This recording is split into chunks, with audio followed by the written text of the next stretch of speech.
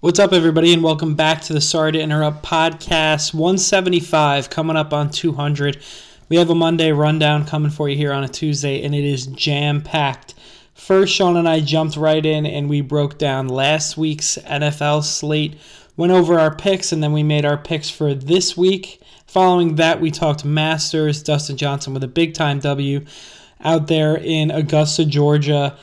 And then we went all in on the NBA. Trades that went down already. We discussed those, what teams got better, what teams got worse. We talked about some rumors. Sean got a little giddy, but then he talked himself down. And then we went over the NBA draft, which is happening tomorrow. Follow us on Twitter at Sorry Sports, on Instagram, Sorry_sports. Check out the website, sorrysports.com. And if you have anything to say, shoot us an email, sorrysports@yahoo.com. Enjoy the pod, and we'll be back soon.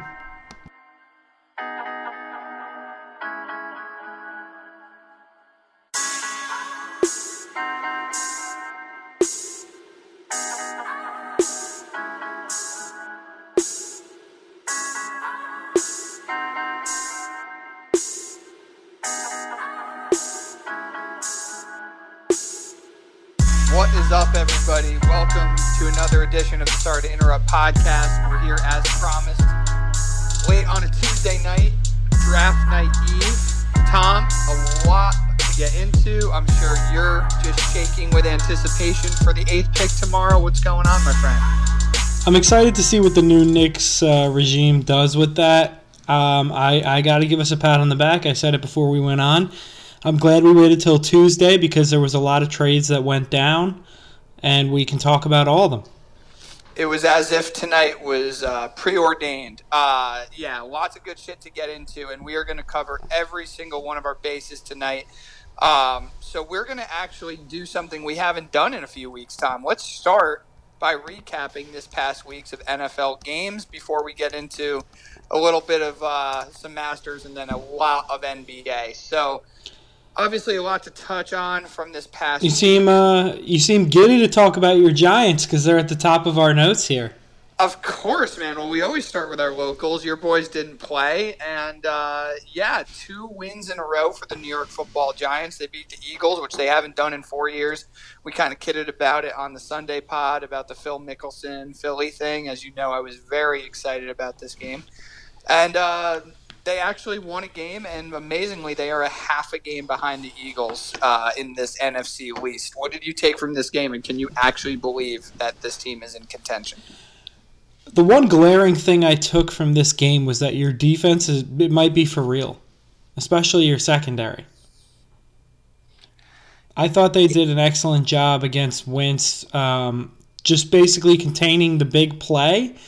And you got to be giddy because the narrative of this season, I mean, we're a what have you done for me lately universe in general, but I mean, you go from, maybe we'll get Justin Fields, maybe Daniel Jones isn't the guy, or maybe we'll get a top 5 pick to now looking ahead at our schedule, we might be able to win a few more games and sneak into the playoffs with this absolute trash division.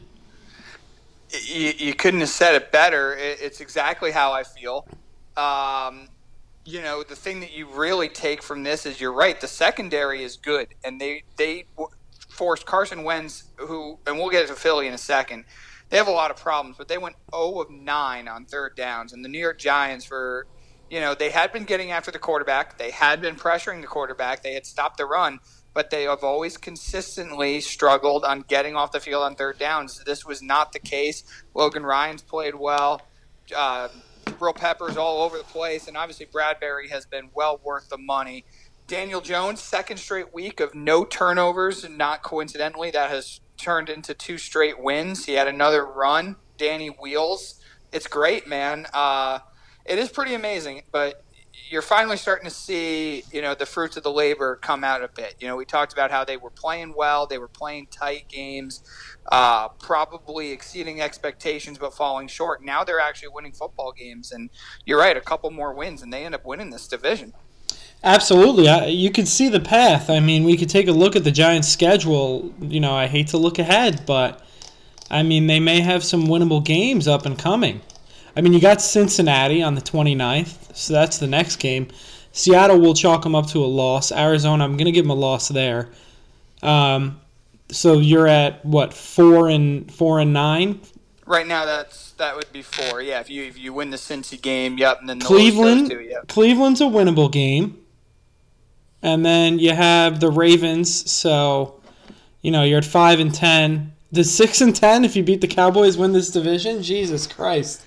Dude, it's insane. It might. The problem is that Philly tie is going to help them out a lot because in that very important loss column, the Giants are going to fall a little bit short. I think if they can beat Cincy, they beat Dallas, and they beat Cleveland, now you need to just win one of those other games. I think Baltimore is the most clear-cut loss. If you can beat either Seattle or Arizona, which are not insurmountable tasks. I mean, this Philly team, I know we're talking about the Giants because they're my team, but I watched Philly. I said, this team really fucking sucks. Yeah, you could say that for all 4 teams in this division on any given week, though, so that's the thing. True. I just don't know how. I watch Philly, and I'm like, this team, there's something seriously wrong with this team because they still have the most talent. As happy as I am with the Giants, the Eagles have the most talent. But whatever the hell's going on there, whether it be coach, whether it be quarterback, I mean, what do you see that's causing this severe disconnect? Because they got healthy again this week. We talked. They got Goddard back. They got Sanders back. And for whatever reason, they just couldn't get out of their own way. I think you make a few improvements to this offensive line and you get a new head coach, although he's coming off that Super Bowl win from not too many years ago. Get a more offensive-minded coach in here because the guy in the guy in Indianapolis was their offensive coordinator, and he took care of that. Frank Reich, yep. Maybe you get a more offensive-minded coach, and Wentz looks like a different player because right now it just looks like they don't know what the hell's up and what's down. Something has to. I mean, 0 for what fixed. On third down? That's 0 for 9 on third downs, man. With Wentz's legs and his ability not only to run for the first down but to extend the play, there's not a single game that Philly should not have a single first down. I couldn't agree more. I thought the announcers did a good job during the telecast talking about how the Giants are a bend not break defense, which is what they've really started to pride themselves on. But we know for both of our teams, they just have had a really hard time getting off the field on third downs, including third and longs. And the Giants played well defensively, and they made a couple big stops. But there were also plenty of throws and plenty of plays there for the taking for Philly that they just didn't capitalize on. Yeah. This division, I mean, 6-10 might get you there, man. It's sad, but hey, it's COVID. Fuck it. If you guys make the playoffs, you guys make the playoffs. Daniel Jones is just being a glorified game manager right now, but he's making a few plays a game that you need him to do. And he's not turning the ball over, which is the major, major, major key for him. Yeah, absolutely, dude. And it's not a coincidence that they're 2-0 off that. The final point I'll make for you on that is glorified game manager. I agree. But you know what? He showed me something in Sunday's game. So Philly, they get the ball to start the third. They're down 14-3. They march down the field, score a touchdown effortlessly. And you're thinking, as a Giants fan, here you go again. All right, well, that first half was fun. They probably could have put more on the board. Jones makes 2 tremendous throws, one to Shepard down the left sideline, one to Tate, who he high-pointed it. 2 plays later, Gallman scores a touchdown. And that's something that Jones hadn't done. That's something that probably a couple weeks ago he throws a bad pick and it snowballs. And for him to come right back when Philly steals the momentum and give it back to the Giants, I thought was a step in the right direction for him. Absolutely, man. Got to feel good about your Giants. And I feel good about my Jets. They're exactly where I want them to be. Winless. And you didn't have to watch them, which was great. Perfect week. Phil Rivers did it to me again. Indy beat Tennessee last Thursday night. Well, you didn't have a pick this week, which is, I guess, good. I didn't have to pick him, but it was just it never fails to disappoint what he does. I know that was a long time ago. What'd you take from that game? I'm more looking at Tennessee than I am the Colts. I just don't think that you're going to win a playoff game with Phil Rivers, and this is 2 probable playoff teams. Tennessee, I mean, the Bears, we can throw them out. They're not even Fugazi. They are what they are, and we'll talk about that. Kirk Cousins fucking you sideways again later on when we go down there. But called it. Tennessee, I mean, that defense, I called it, I believe, earlier in the year, bend not break. As the Giants are playing now, they are just a break offense.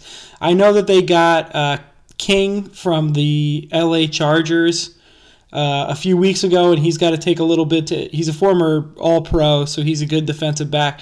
Take a little while to figure out the system and all that good stuff, but I don't think that's enough. They do not generate a pass rush. If you can't get Phil Rivers to make a few mistakes by running somebody in his face and either throwing a pick or taking a sack, then you do not have a good enough game plan.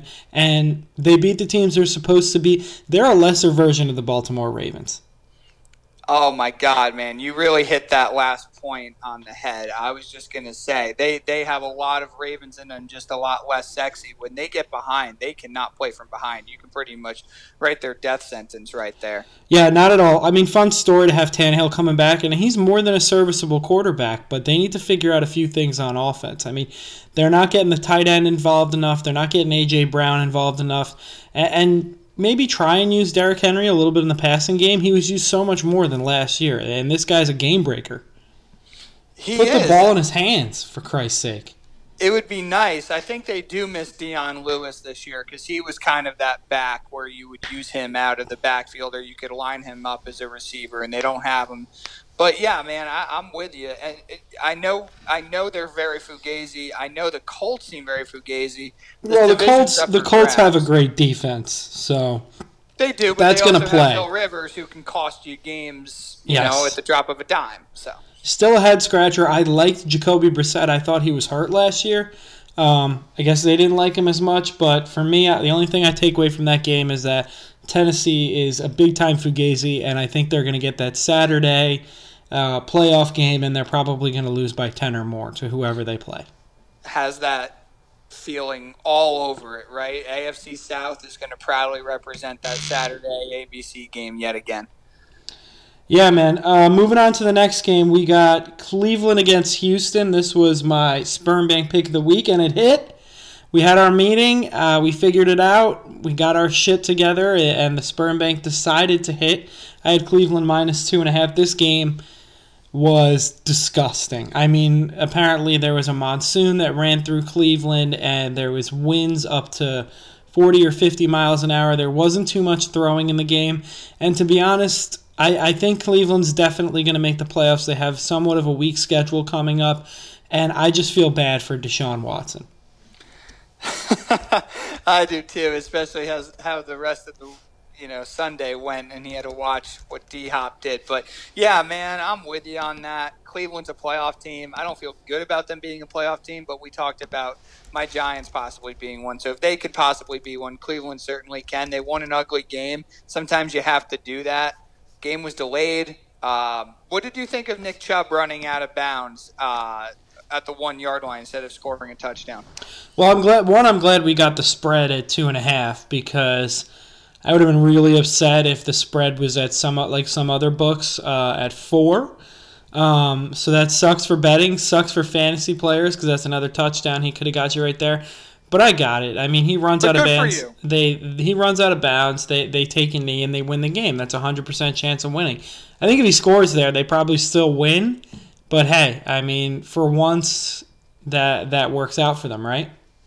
Yeah, that was my thought exactly. I don't have a stake in the game. I could not have possibly cared less. But the other part of me is thinking, like, you're going to go up 10 here. I mean, just fucking score the touchdown. You never know. You got Deshaun Watson on the other side. I mean, he can... They weren't scoring anything, dude. They weren't scoring anything. Still the right play.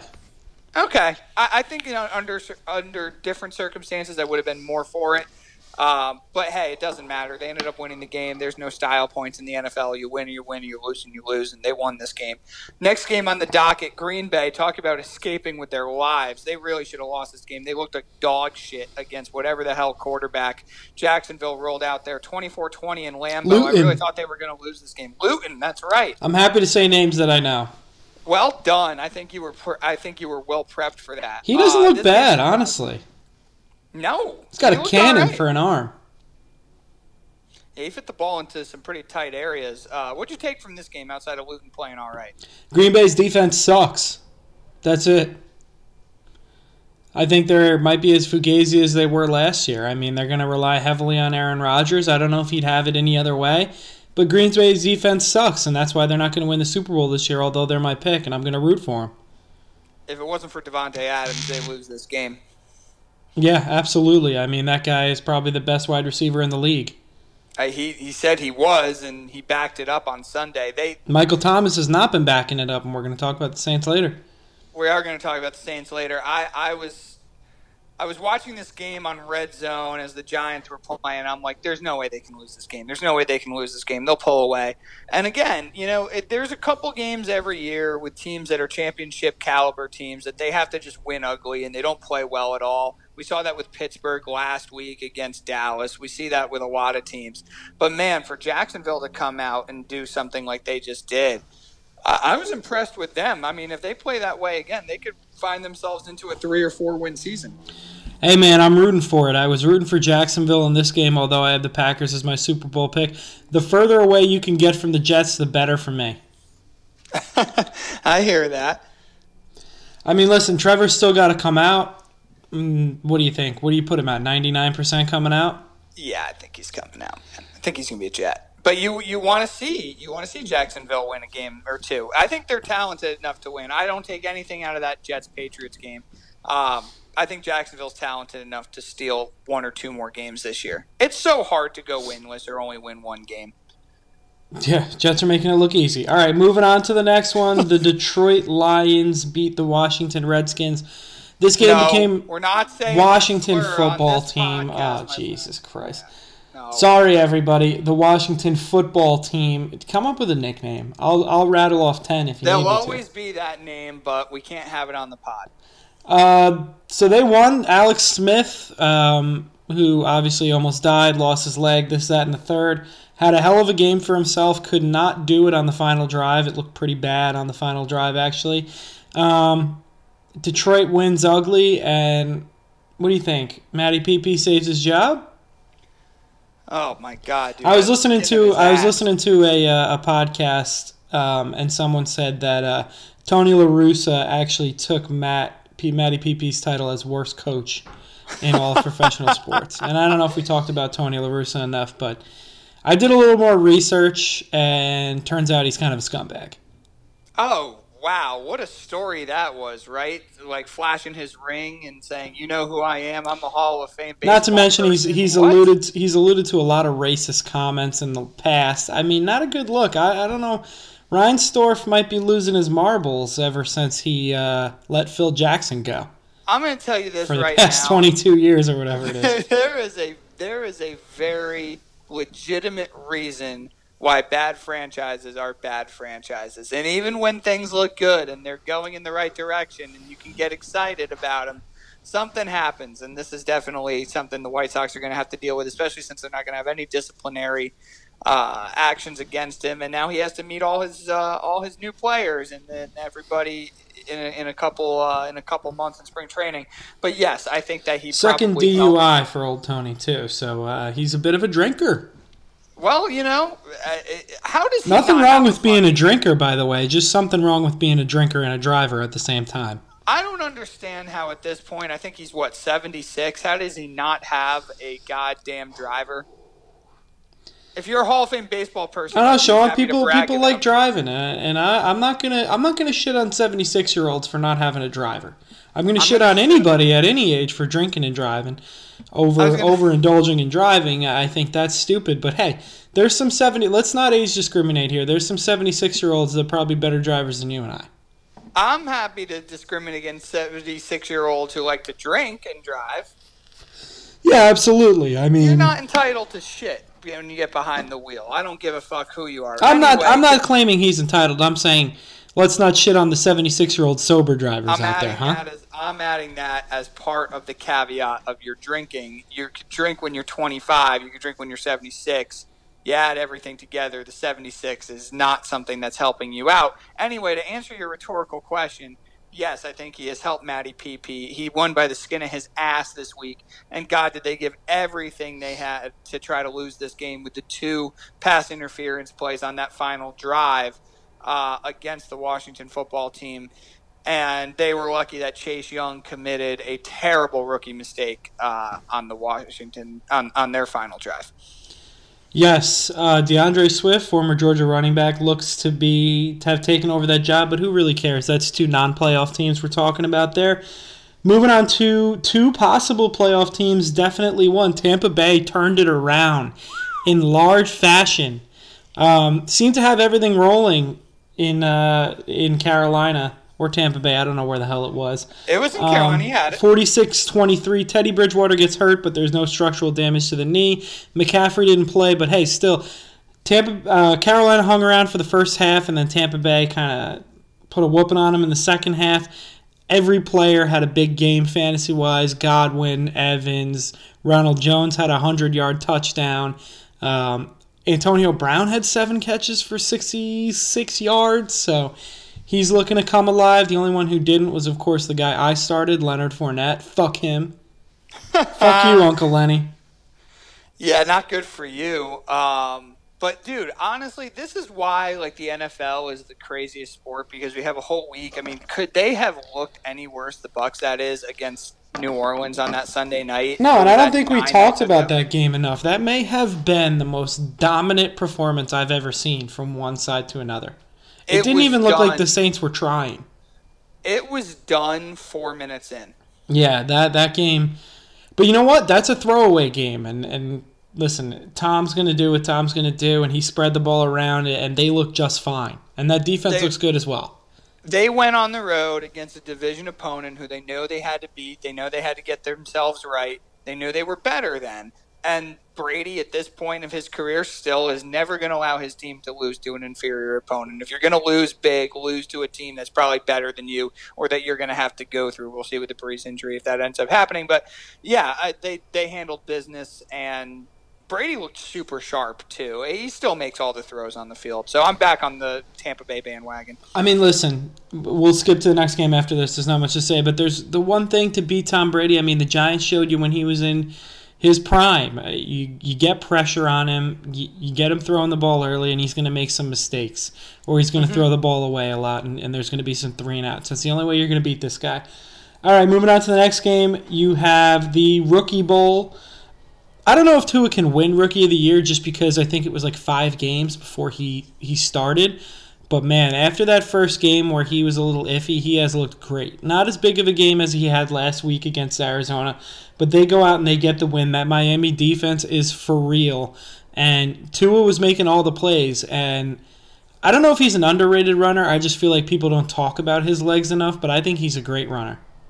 We briefly discussed this on Sunday. Whatever, degenerative hip or whatever the problem is now. We talked about it briefly on Sunday, man. I mean, he's not electric, but he's elusive enough. He's quick enough. He's agile enough. He knows how to read the play, read the defense. His biggest thing is just learning when the fuck to go down and get out of bounds.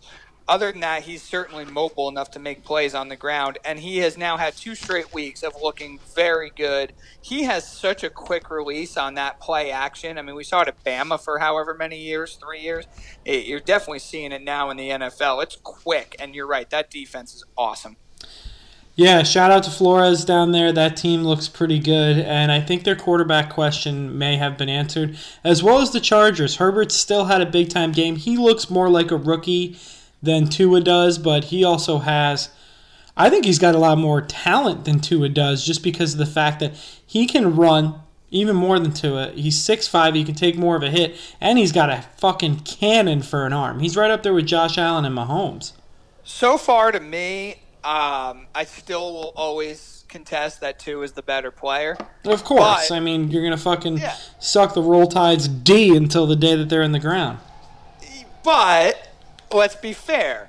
In the time in which Herbert's been playing for the Chargers, they've asked him to do a lot more. They've opened the offense a lot more because they know they have no chance to win unless he absolutely balls out. And I think, honestly, it's that for Tua, so we're not going to see him just completely air it out right now. I know. Anthony Lynn was a darling of Hard Knocks, but I mean, over the past few years, especially this year, they've had leads going into halftime, and they've had a lot of one-possession games, and they've lost almost all of them. So, I mean, you saw it last week against Las Vegas alone. It goes down to the last play. They call the same play twice. The guy drops the ball, and they lose. I mean, And this isn't just a one-time instance. Like I said, I think they've got 5 or 6 games where they've got the lead at halftime and they take an L. Them, Atlanta, and Detroit have to be the worst teams to hold on to leads that I've ever seen. Yeah, it's crazy to have them all They're in big the leads, too. same couple years, but I mean, I don't understand how these coaches just don't know how to step on the throat and just finish off a win. Well, at least for them this time, they weren't in the position to do so. No, Miami led the easily, whole time. But you're right. Yeah. Miami looking like a playoff team right now, and I think they're at the very least. Buffalo, I mean, I know we're going to talk about Arizona later, but Buffalo's going to win that division, in my opinion. Miami might get a wild card. I was just going to ask you, they're on a roll right now, and I know Buffalo lost a brutal game, but do you see a world in which Miami's the division winner? Yeah, absolutely. But again, you asked me the question, 2 weeks ago, gun to my head, who wins the division? I'm still taking Buffalo. Okay. I mean, New England's on a fucking roll, too. I mean, they've won 2 in a row, That's right? a roll, baby. In the Jets' eyes, that's a roll. And let's not get on a roll this year, Jets. Yeah, no, you're definitely hoping that the only role you continue to have is a 16-game losing streak. Another team in that playoff hunt in the AFC is the Raiders, who just wiped the floor with Drew Lock, who looks like he's regressing a lot with Denver. He got hurt 37-12. This game was never close. Denver is still in the market for a quarterback. John Elway, maybe you should draft yourself at this point because you're the only one that doesn't seem to get it. I don't know. I mean, is it one of those things where great players can't be managers in baseball because they expect you to be able to be them or something? It's something along those lines. He has been searching forever, and outside of Peyton Manning, which was the easiest cover-up in the history of bringing in a good player, he has not been able to draft one, and Locke is – I don't know what it is with him. There's accuracy issues. His arm is plenty strong enough. He seems to be terrible until he's in a close shootout. Like, what is it? I think it's a combination of decision-making and inaccuracy. And then when you get a little pressure on him, he's really in trouble. On the other side, I'm very, very impressed with Gruden and the Raiders. Listen, welcome on the pod anytime. They looked excellent. And I just got to give him kudos for keeping up with the times all those years in the booth and drafting extremely well over the past 2 seasons. You know what's fun about them is the fact that they're not fun. In today's NFL, they're not sexy. They don't do anything that catches your eye. They will bore you to death. You expect them to be a little more fun with Ruggs, but he aside from one game, he hasn't had that big explosive play. They're going to win the battle in the trenches, on the lines, on the offensive and defensive lines. Jacobs is going to just bully you to death. Carr is not asked to do too much. He can open it up when he has to, but that's because he's really efficient and really good on those intermediate routes. And they're just dominating the line of scrimmage on both ends, and that's a recipe for success. And that's how Gruden always has been. And him and Mayock have done a great job drafting the players that have allowed them to have that philosophy and start winning. I got to say, I never thought they would be this good, especially when it looked like him and Carr were butting heads a few years ago. But this is a very good football team. Yeah, man, I think they're destined for the playoffs. Depending on their schedule, they should definitely be in there. Let's move on to the next game. 2 probable playoff teams here. I did not pick this game because I just couldn't deal with the MVP candidacy of Russ. My football father. I haven't spoken about my fathers in a while. Here we go. Put together a nice game plan against Seattle. That Rams defense is for real. They can get pressure on anybody. Force Russell Wilson into a few mistakes, and they just kind of shut him down. I mean, Metcalf got shut the fuck down by Jalen Ramsey. The running game was nothing. I mean, all their running backs are hurt. And Russell really couldn't even do it in this game. And Goff did just enough to win. Yeah, to me, this game was more about something that I believe is starting to develop in Seattle, which is Russ knows that his defense is really, really bad. And I know that the Rams only scored 23 points in this game, but this is not a team that's lighting it up. And the defense just can't stop anybody, and they can't get off the field on third downs. Adams, your former boy, is either hurt or not doing a good job. And I think Russ knows he has to take a lot of chances to keep Seattle in the game and give them a chance to win. And we're seeing that manifest in a shit ton of picks. Let's give the Jets a little bit of credit here. Is Jamal Adams worth 2 draft picks? 2 first-rounders? 2 first? Fuck yeah. He's worth that. Right now. Oh, no, I'm sorry. I thought you meant that. They did a great job. They stole. Yeah, he is not worth 2 first-round draft picks. No, I will absolutely take. Listen, what they take with those picks, I mean, they're much sexier before they put the name on the card for the most part with the Jets. But, hey, we got 2 first-round draft picks right now for the next 2 years. Here's the other thing, man, and I misunderstood your question. Yeah, those first-round picks might be better than we initially thought, right? Because Seattle's a team that might be on the outside looking in, and you might get a couple of picks there in the before the 20s.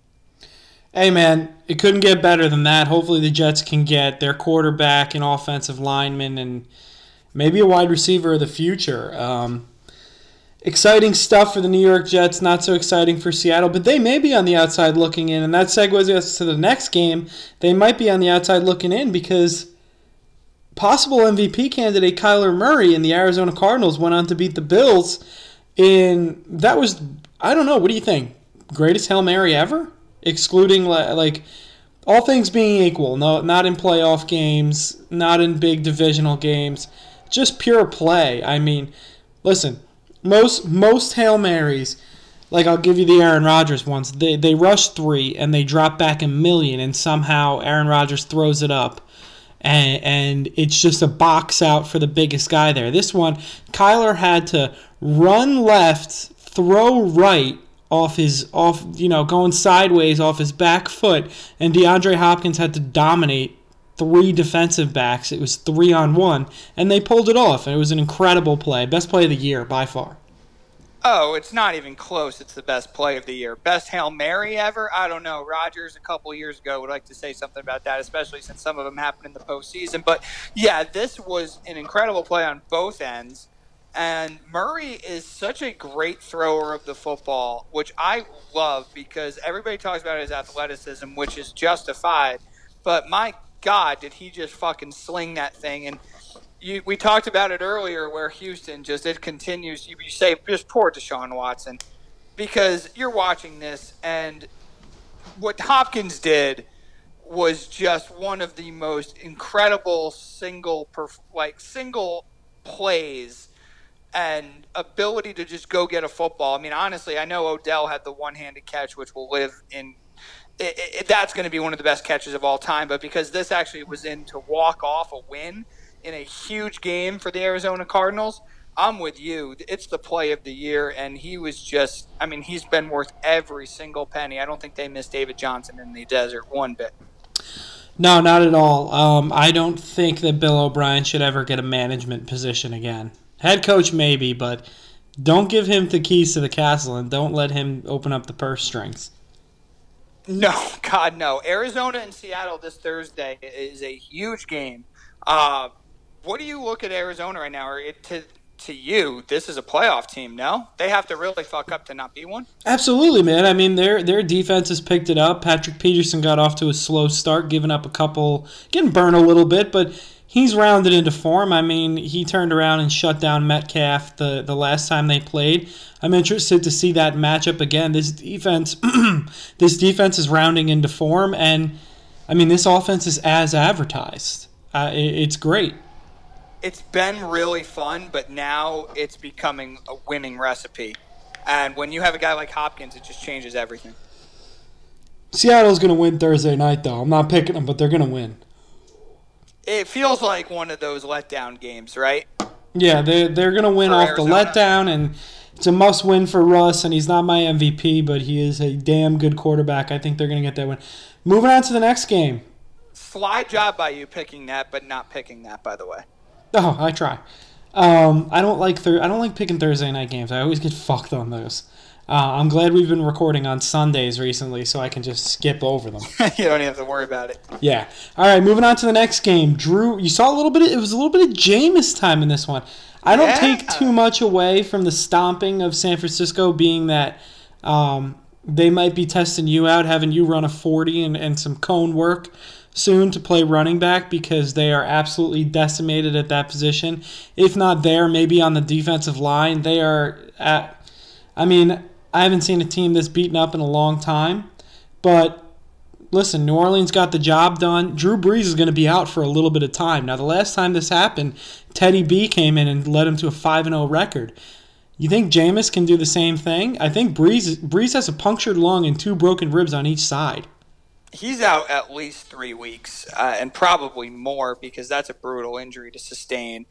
I don't know about 5-0 or undefeated, but this is why they brought him in, knowing that Bridgewater was leaving. You got a guy who's more than capable of winning football games in this league.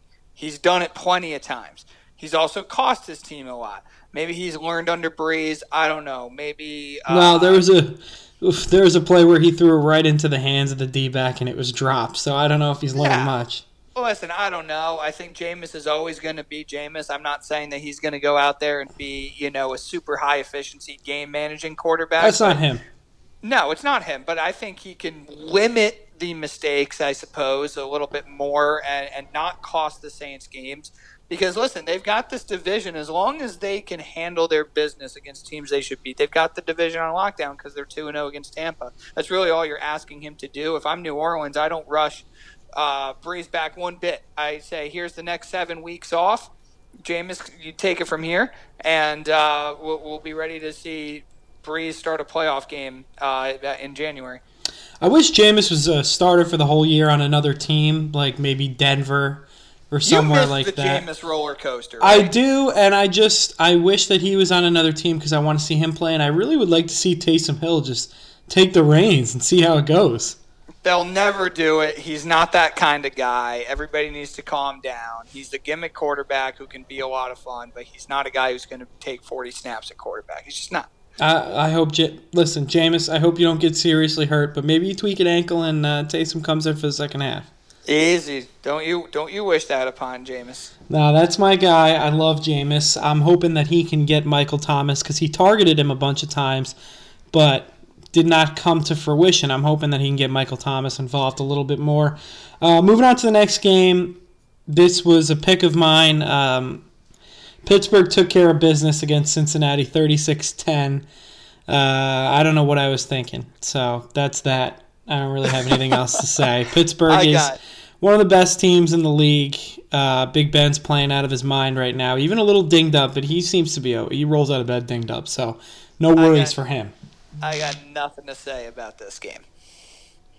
Yeah, no, we can move on. I mean, what really has to be said? Moving on to the next game. A lot of fun, and we already alluded to Baltimore and their troubles. New England beats Baltimore 23-17 Sunday Night Football game up in Foxborough. Cold, rainy, shitty. I don't know if you can hear the wind whipping behind me, but up on the East Coast, it has howling. I was wondering what was going on in your place. It has not been fun on the East Coast. A lot of trees down, a lot of cars getting crushed by trees. Tornado warning a couple days ago for a few hours. How fucking wild was that? That was a scary sight. For 3 hours, dude. 3 hours. My mom actually, I don't really lose power where I am, but my mom lost power for about, I want to say 12, so she doesn't feel that bad for your 3 hours that you had to wear a blanket. I wasn't aware this was a competition. I was more or less just pointing out. My mom beat you. Sorry, my mom, my grandma, and Sadie. Well, and Sadie. I'm just happy that they're all okay. But no, everybody's all right. You're all right. You're packing up. You're not going to have to deal with this fucking weather anymore. That should be good for you. Oh, dude, I'm not going to miss this shit one bit. Yeah, I love the fall, but when it gets to now. Listen to that wind in your background. Yes. When it gets to now, when the winter's creeping up on you, and it's, you got to warm the car up or just suck it up and get in it and drive freezing for 5 minutes. No, I'm happy to be out a on pussy. this. I'm getting out. Yeah, I'll take those 50-degree fall days, but not these days. But listen, back to the game. New England, I don't know what to think with them. I mean, with Belichick, anything can happen. This division isn't the strongest in the world. I think Miami as well as Buffalo are better than them. I don't think they're going to make the playoffs. Looking at Baltimore, much more importantly, I think they're in some real trouble, and I don't fully blame Lamar. I just think that they need to open up the playbook a little bit more because when they're down, I mean, that running shit ain't going to work. It's not going to work, and Lamar's even alluded to how predictable they've become, and we saw that the other night. By the way, this was such a trap game, and I felt so bad, and I was so mad at myself for picking against the GOAT of head coaches. I was just so underwhelmed. It's not something you usually do. You Jets. always have It's not. New England, winning the Super Bowl when they had Brady, or you're not picking against Belichick. I just couldn't believe how bad they looked against your Jets, and they weren't doing well on offense, and they didn't have to do much. But the big difference this time was this was a classic Belichick game in the elements in Foxborough, and they seem to have formulated a game plan on offense where they're not going to let Cam take a lot of chances. They're going to run. They've got Damon Harris. They've got Burkhead. And they seem to finally have some kind of template for keeping the ball controlled, milking the clock. As for Baltimore, I agree with you, man. This is not a team who's designed to play from behind, and we saw it again. Yeah, I mean, listen, what's going to happen when you play in the playoffs? You might fall behind, and that's not going to help them out. I think they've actually regressed from last year. I think it's obvious. That's not like a fucking hot take saying that shit. Yeah, I don't really know where they go from here, honestly. They need a big time wide receiver, and Hollywood Brown is a fun wide receiver on the outside, a Deshaun Jackson type. That when your offense is rolling, you can throw it deep to him and take the top off. But they need a possession wide receiver that, when it's 3rd and 8, he can move the chains for you every single time. He's going to be wide open. This is still a really good team, and I don't want to. Their defense is great too, but I mean, they can only do so much. Exactly. You get nervous about them, though, when you have games like this because they just aren't playing the kind of football that you expect to see from a team that is a Super Bowl, caliber team. There's something missing there. I don't know totally what it is, but it is not the dominant team that we saw last year. And Lamar has to figure out how to be a little bit better in the pocket passing game and make sure that, hey, when you get behind, you can't try to just drain the clock and have one or two explosive plays because the defense isn't going to allow you to have those. Absolutely, man. I'm worried about this team. Luckily, I don't think either of us picked them to win the Super Bowl, so we don't have any worries there. Let's move on to our final game on Monday night. I already talked about this. I love it. Your relationship with Kirk Cousins over the years has been a roller coaster. I'm just mad. He's just spiting me at this point. There's no reason for it. Kirk Cousins finally gets a win on Monday Night Football, the first of his career, and it's not like this is his second year in the league. He's been around for a while. I mean, Chicago sucks. Oh, they're so fucking bad. I feel bad for Khalil Mack, too, because he was getting holding calls galore, didn't matter. Justin Jefferson looked great. Thielen with a great catch, 2 great touchdowns, and Dalvin Cook kind of could take the night off. Yeah, what did Cook finish with? I think he had like 90 yards, but it took a long time. He had a big one that got called back by a holding call. I don't remember what he ended up with. Towards the end, he got going a little bit. Yeah, it was kind of not even that important. Cousins finally didn't fuck up. And you know what, man? This Bears defense, I feel so bad for Bears fans from this respect because they've never had a fucking offense, and they always have a good defense. And it's got to be just so fucking demoralizing when you're a defensive guy. Like Khalil Mack got that pick, right, early in the first quarter off Cousins. And it's just like, we're going to hope for a field goal. It's at the 15-yard line. All your offense has to do is punch it in. They're not going to do that. They had Cordell Patterson run a 104-yard kick return back. That was their touchdown. They really fucking suck. Nagy sucks. The guy who they gave the play calling to sucks. Foles sucks unless he's wearing an Eagles uniform. This team is spiraling out of control. And Mitch, the Trubiskyholics, can't even come back because he's dinged up. Yep. All right, man. So you went 1-3. I went 2-2. You said I would take a 2-2 record. I don't. That's unacceptable from me. I need to do better, and You hopefully. went 0-4 the week before. Take the 2. No. I can't be doing that. I got to make up ground on you. All You right. will. We only got one local game again this week, so apparently I looked away from the Monday night spread because I didn't really like it, but I don't really have a choice. So we'll lead off with the local. My New York Jets are flying cross country to play the Los Angeles Chargers. They are plus 9.5. This is truly remarkable to me. This spread makes me scratch my head. I thought it was 7. The Chargers have 2 wins. Yeah, I'm gonna go with the Jets on this one. I think they lose and cover. That would be perfect for me. I picked the Jets too. 9.5 is too much because you know what's going to happen? Even if the Jets are getting killed, Anthony Lynn and his wonderful last-minute, late-game play calling is going to make this a close game, and the Jets are going to think they have a chance. By the way, Flaccid Flacco, baby, he's back. Yeah. I was just about to say the same thing. I'm a big Flaccid Flacco guy. All right, moving on to our next game. We during the locals bye week, we replaced that with the Monday night game. We got a good one this week, Sean. We have Tampa Bay in Tampa against the Los Angeles Rams. Tampa Bay is favored by 3.5. What do you think? I'm going to take Tampa. I think they got a lot of momentum back, and unless they're playing New Orleans, they're a pretty goddamn good team. They get all these primetime games. Obviously, Brady's more than happy to play those. They're at home, and I'm going to take the Tampa Bay Bucks in this game. I'm going to go Tampa as well. I think Goff absolutely sucks when you put a little pressure on him. Tampa Bay's got a good defense. I think they definitely can do that. They also have some good defensive backs. Aaron Donald's going to get a little bit of pressure on Tom Brady, but I think that offensive line will be able to stand up on him. Me too, and I just love how they responded this past week. It definitely gave me, not that I was giving up on them, but it gave me a lot better taste in my mouth about what they are as a team. It seems like New Orleans is really just their kryptonite right now, and they'll have to get through them if they want to win a Super Bowl. But right now, Rams traveling cross country, Monday night, Tampa Bay. I like the Bucks. All right, what's your next game? Dolphins at Broncos. The Dolphins are a 2.5-point favorite in Mile High.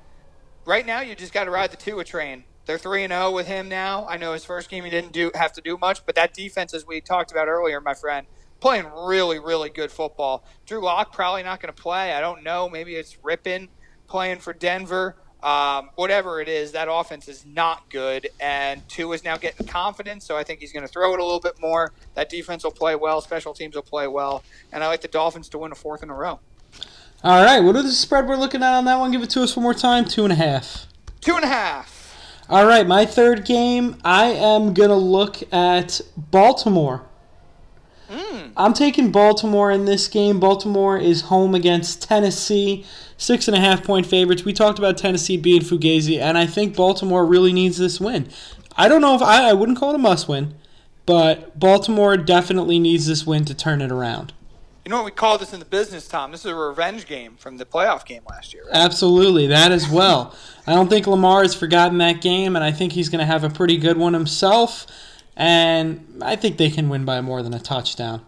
Revenge games and battle-tested. You know those are my favorite. Yes, absolutely. All right, give me your last game. Last game before your Sperm Bank pick of the week, which is back in business. I'm going to Las Vegas.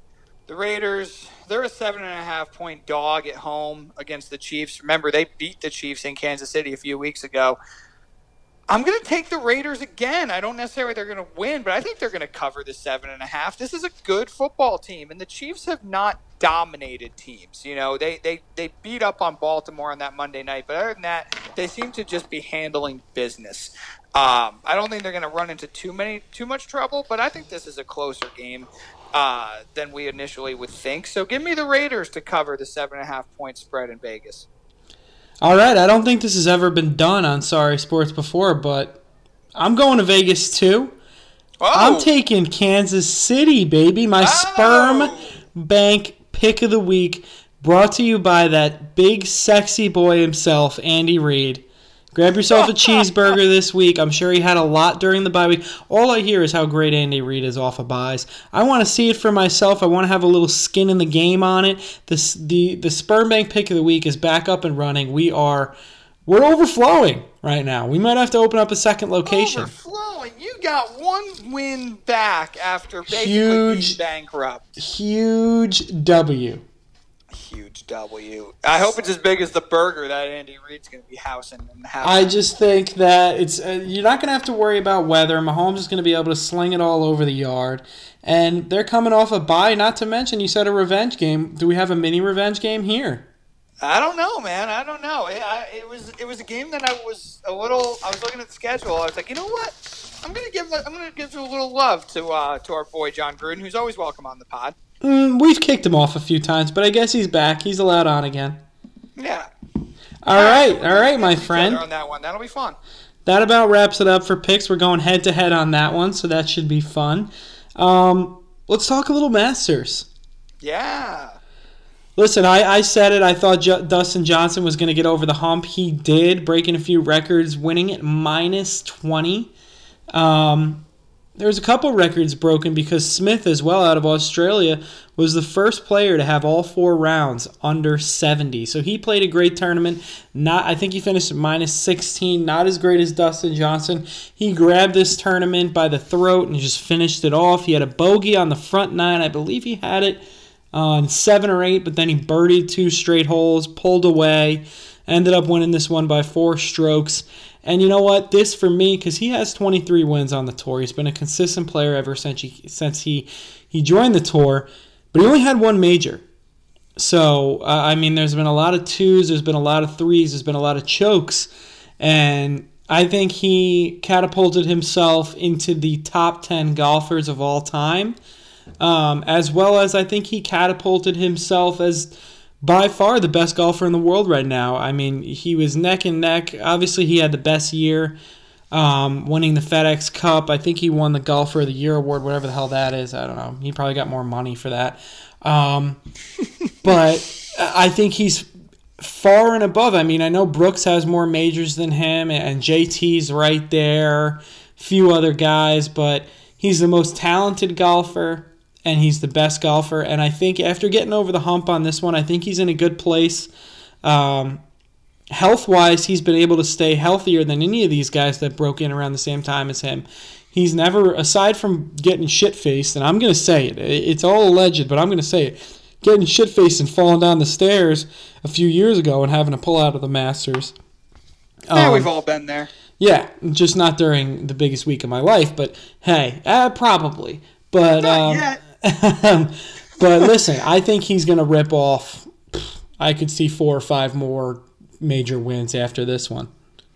It was a prolific performance by him, and you know we all know about the Masters, right? If your putter's not with you, you're going to struggle. Bryson, and his putter was on fire. Yeah, exactly. DJ's putter was on fire this whole weekend. Yeah, man, he's the most well-rounded golfer since Tiger Woods in his prime. I said it. What was the that's a bold statement, but I don't think you're wrong. What was the reaction to Beefy Bryson? Because he went in boldly with this is a 67, which was not met very well. Well, he didn't hit par there, nor did he hit par at 72.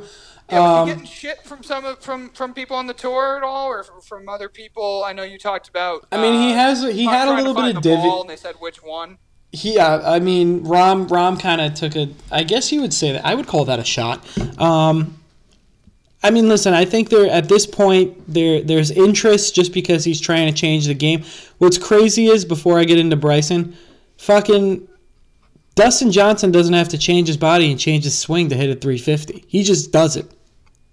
So he's a long hitter as well. I know he's not hitting 400, but he can still hit fucking bombs regardless.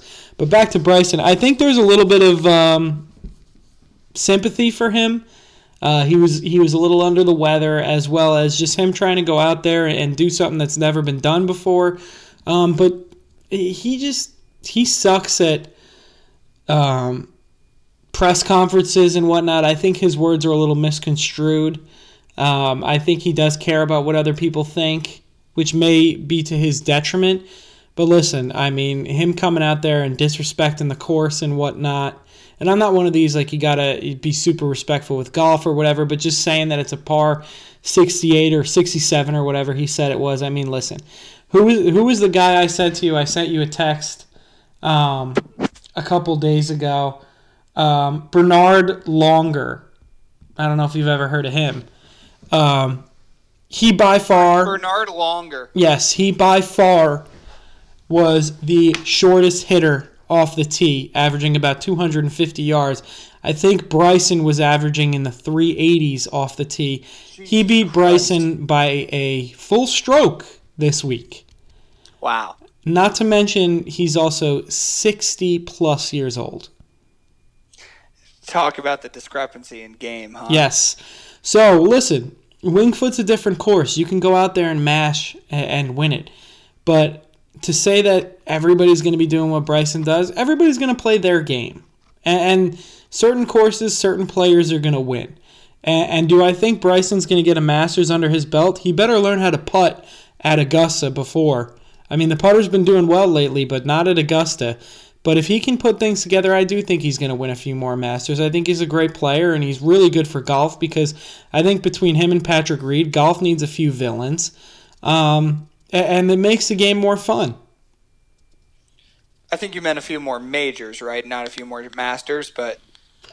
Yeah. I think he's going to win a few more majors. I don't think he'll ever get that Augusta win. I just think this course does something to him. But, I mean, there's certain players that just know how to play this course. Obviously, Tiger knows how to play every course. But look at Jordan Spieth.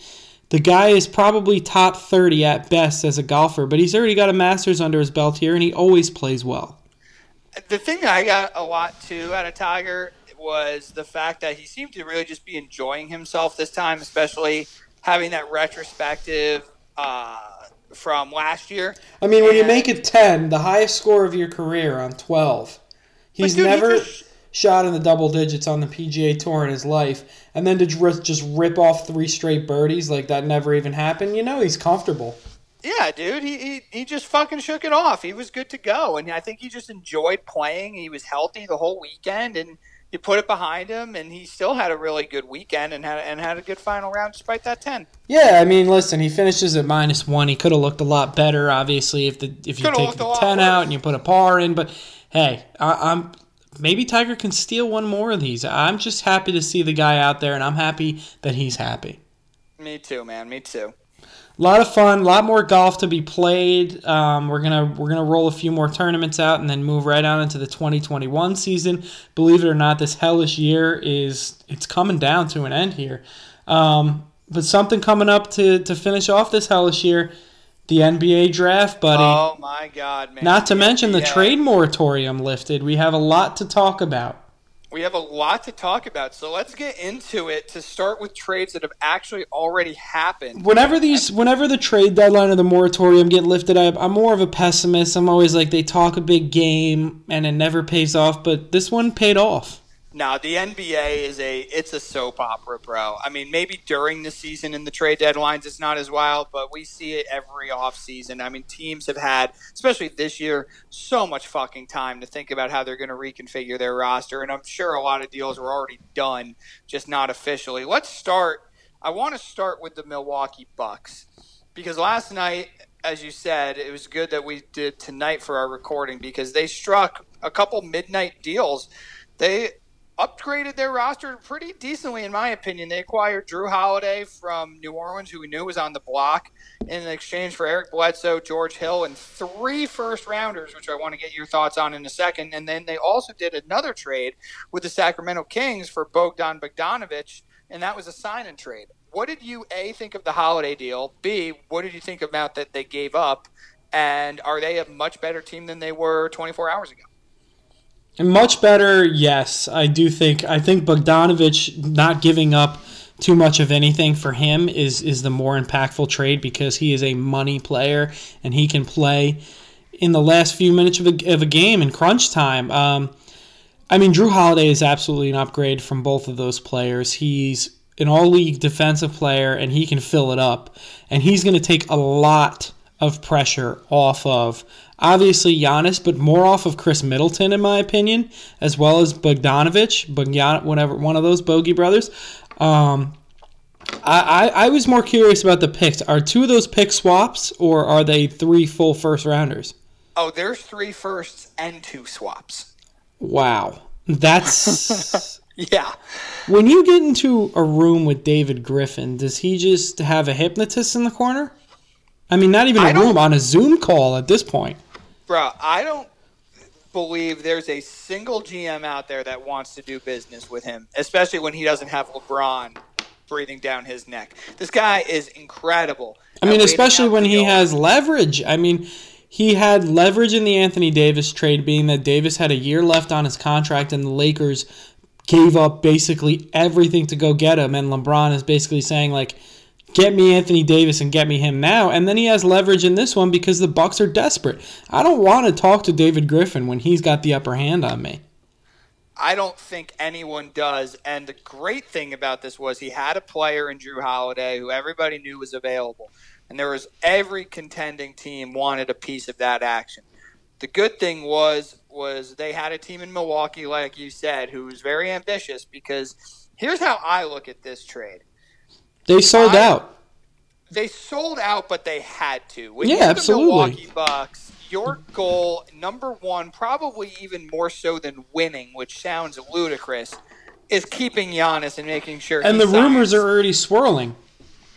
They are. And this is something that you have to lock down. And if you go ahead and you bring him in and you say this, and basically, apparently, from Woj reporting and Shams reporting, was Giannis had a lot of say in the possible trade targets that Milwaukee went after.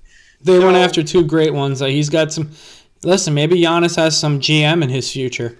Who knows, man? All I know is that right now, this was the perfect move for them to make. It does make them better. And yeah, you gave up a king's ransom. But as we all know, I don't believe there's anything more overrated in pro sports as far as commodities are concerned than NBA first-round draft picks, because if you're a damn good team, even if you're, outside of the lottery, playoff exit, exactly, those picks really don't mean anything. So no, and you know what? I think this honestly catapults the Bucks to probably the top 3 favorites, probably top 2 favorites for me. Yeah.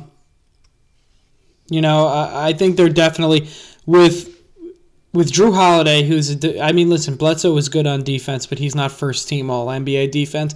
Jrue Holiday's just a much better player than Eric Bledsoe, let's face it.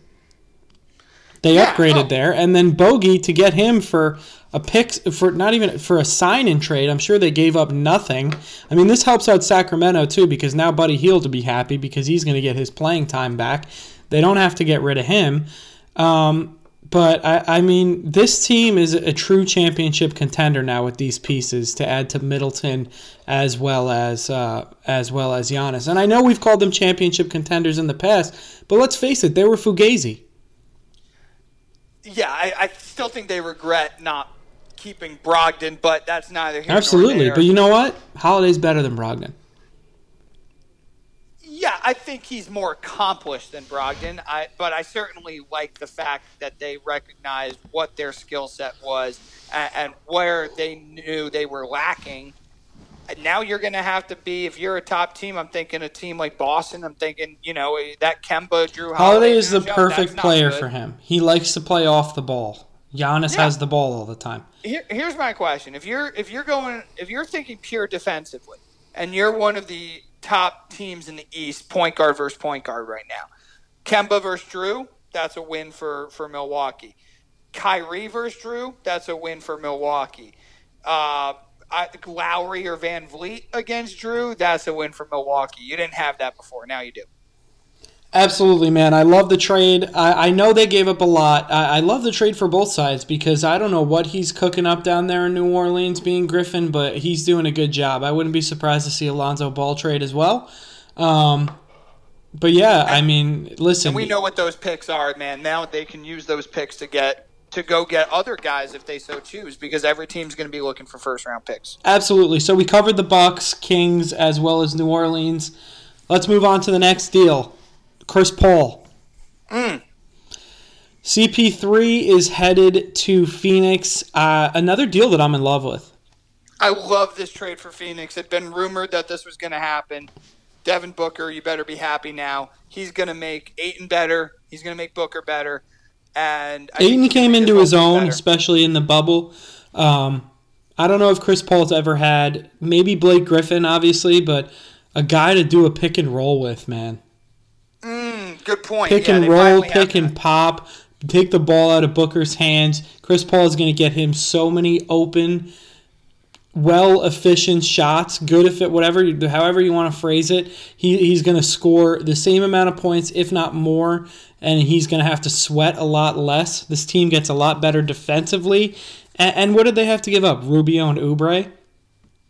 Yeah, dude, they gave Rubio, Oubre, and a 2022 first and Ty Jerome. Who gives a fuck? That's a no-brainer. New Orleans or Oklahoma City, another team compiling first-round picks. They have, I think, 16 or 14 firsts in the next, 5 or 6 years. Jeez.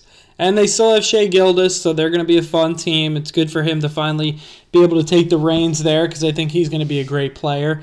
But I love this trade for Phoenix. And, I would have been happy to see Paul go to the Knicks because clearly you don't have to give that much up for him. But I'd rather see him in a situation where he can contend. He's becoming this guy in the later stage of his career after that Houston situation didn't work, where now he's kind of an elder statesman, and I think he wants to make his impact on younger teams. And now if you can do that in Phoenix, which is a team, as we've always joked, is 2 years away from being 2 years away, well, now they're not. You got a legitimate stud in Booker. Let's not forget, man, they went 8-0 in the bubble, and they almost made the play-in game. So they're ready to go. They're ready to go on the rise and take that next step, and what better way to do it than with Chris Paul anchoring the point guard spot and taking pressure off of Booker to allow him to become a top-tier scorer in this league. Absolutely. Portland goes out and grabs Robert Covington. I like this deal for them. I don't think they've been the same since they let Trevor Ariza go.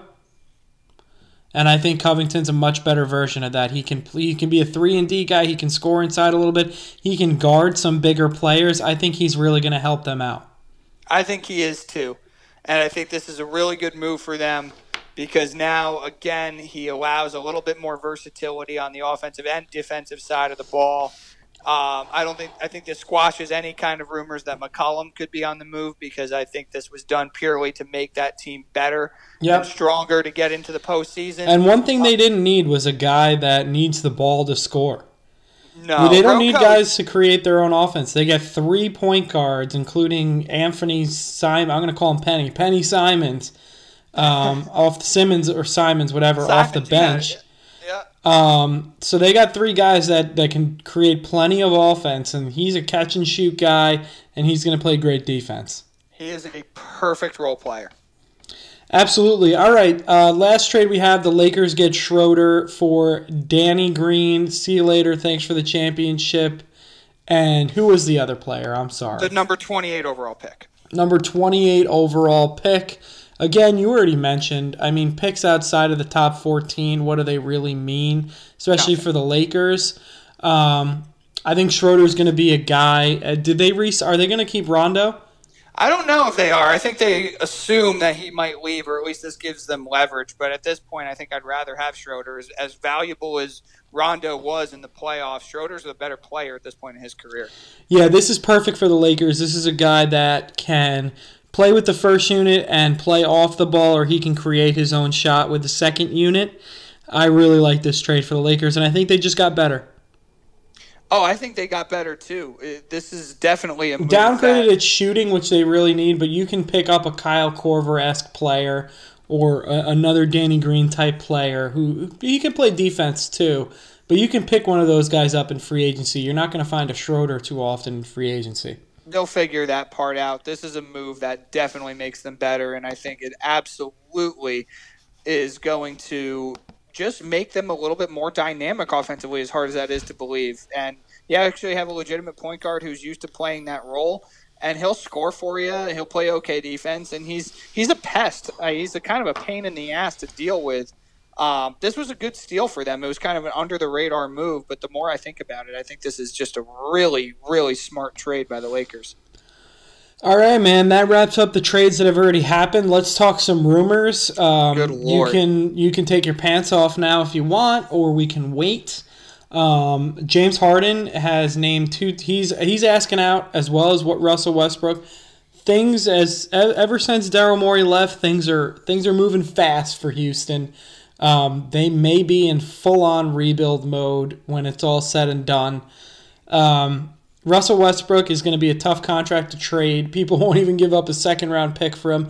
That might end up being his team, but now Harden wants out, and he has named the Sixers as well as the Nets contenders for this. I think if the Sixers want him, they can have him. I don't, because it sounds like he is 1,000% intent on the Nets. I understand that. It really depends with this new GM that they have because he still has 2 years on a player opt, and the Nets don't have Ben Simmons as an ultimate card to give up. So here's my point. You're going to go all homery on me here, I know. No, he's not getting dealt. You don't think so? No. I think he is first of all, let's not pretend like the Daryl Morey thing is not a legitimate thing. He walked away from Houston saying that he didn't want to be in Houston and he needed time off.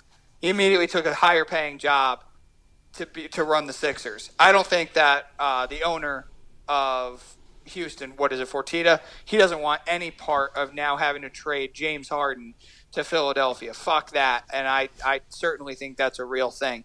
Harden explicitly said his intent, according to Woj, is to be traded to the Nets. You lose all leverage if you're the Houston Rockets. And if I'm the Houston Rockets, I don't care that Harden declined that $50 million third year or that option in 3 years. I'm saying, okay, well, I have you for 2 more years. You're my franchise, and I'm not trading you because there's only one team that you want to go to, and I lose all the leverage. And like you said, the Nets, as well as, they have some nice pieces. We talk about LeVert and Dinwiddie and Allen and Prince and some firsts, and who gives a fuck? That's not nearly as good as Philly's packager and some possible others. And they're not going to just give him away. I don't think he gets moved. I think this is a sexy as hell rumor. I certainly think it could happen. But if I were to stake my claim, Westbrook's the one getting dealt. Harden will stay. This could end up like an Anthony Davis situation where finally he gets his way because he's just a malcontent. And everybody knows it's Brooklyn, Brooklyn, Brooklyn. I'm not even going to speculate about how insane that team would be if it got done, because we'll do that if the There's deal not enough actually basketballs. There's not enough basketballs. I see there's a lot of positives. I understand the negatives. As a fan of the team, I will absolutely always have the glass half full, but I understand the speculation and certainly the question as to whether that could work or not. We'll worry about that if the deal goes through. Right now, if you ask me, I think Harden stays at least for now. And but it is a wild rumor because it seemed almost like last night that it was a done deal, and it seems like it's taken a little bit of a step backwards today. Yes.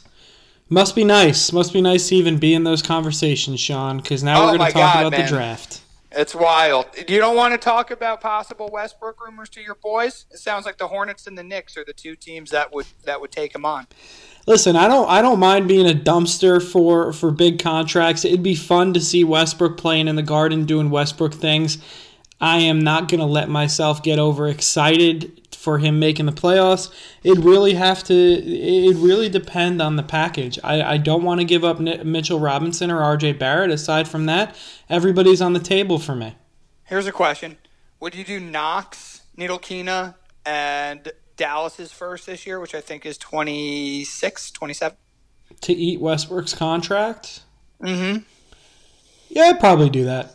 I think I would too. Yeah, just to get a little excitement in the Garden and maybe win a few games that we shouldn't. Yep. Would you rather Westbrook or sign Van Vliet to a max? Westbrook.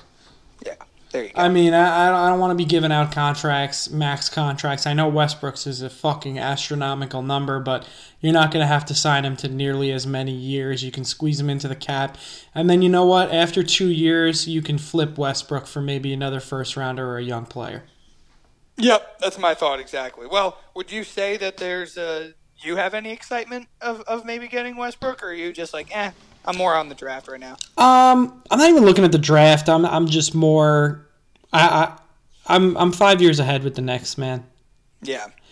I mean, what else can I be? I'm gonna watch. I'm gonna root. I'm gonna watch the young players, but. I mean, Westbrook doesn't really move the needle for me, nor does the number 8 pick in possibly a 4-player draft, if that. Maybe we can land a Donovan Mitchell type player at the end who's, I don't know, falling out of favor. People don't like certain things about him. You never know, but I mean, I don't really have much to look forward to with the Knicks aside from completely cleaning house and getting some hopefully competent people in there. I think you have some competent people, and I think if you got Westbrook, it would be a guy where the fan base could really enjoy watching him play. Sell a couple jerseys, for you. Yeah, and you know what? Worst case scenario is if you sign a couple free agents and not overpay for them, but you bring some nice free agents in. You have Westbrook. You don't have to give up RJ or Mitch. There's a chance you guys could be a playoff team, a 7-8 seed. Get out of here. Oh, I'm sorry. Get out of here. Why? Is that are you telling me that the Pistons are better? You're telling me that the Hornets are better? I want them to be. That the Cavaliers are better? Why? There's something that matters about being a playoff team. Dude. What matters when there's possibly the best draft in 10 years, 20 years? You're not going to be bad enough, dude. You're not going to be bad enough. You're talking about teams like Cleveland and Detroit and Charlotte who are I disagree with the playoff narrative that those games matter. Eventually, you have to be in the playoffs. Does being the Orlando Magic and getting fucking beaten down by the number 1 seed matter? You're not the Orlando Magic, though. You're the New York Knicks. And if you get home playoff games and you show that you're taking a step in the right direction and you're not a 25-win team, I think that's going to at least get some players in the league to say, oh, Russell Westbrook says this is a good place to play. That's what we need. That's what turns teams around in today's NBA. Listen, bro, if they can turn the culture around, I'll be happy, but I don't give a shit about an eighth seed team. I don't want to be I want to win championships. I don't want to be caught in the middle. But to get there, you have to have some kind of middle. You're not going to go from a team that wins 20 to 25 games, has no attraction. I agree with you, but if I'm going to have a middle, I want to do it with young guys that are going to be around. That's not how today's NBA works, bro. That almost never happens now. You have to become a destination for guys who are in the league to want to go there. Listen, bro. You can build something, but you're not going to have a couple okay drafts and then all of a sudden become the third seed in the East. I don't expect that, but I also would rather have the draft capital at this point. I don't know, man. That's just not how successful teams right now are being built. No, I agree. I mean, listen, this is a free agent league, and players that come into the league take a few years to develop. But listen, I mean, if we can get some of these good scouts or whatever to identify a Donovan Mitchell or some of these guys with the lower lottery picks, Michael Porter Jr., I'll take that as a building block. Yeah, you want to have good drafts. I'm not saying throw them out, but I'm also saying that you have to be somewhat attractive to teams because you haven't been attractive for anybody in years.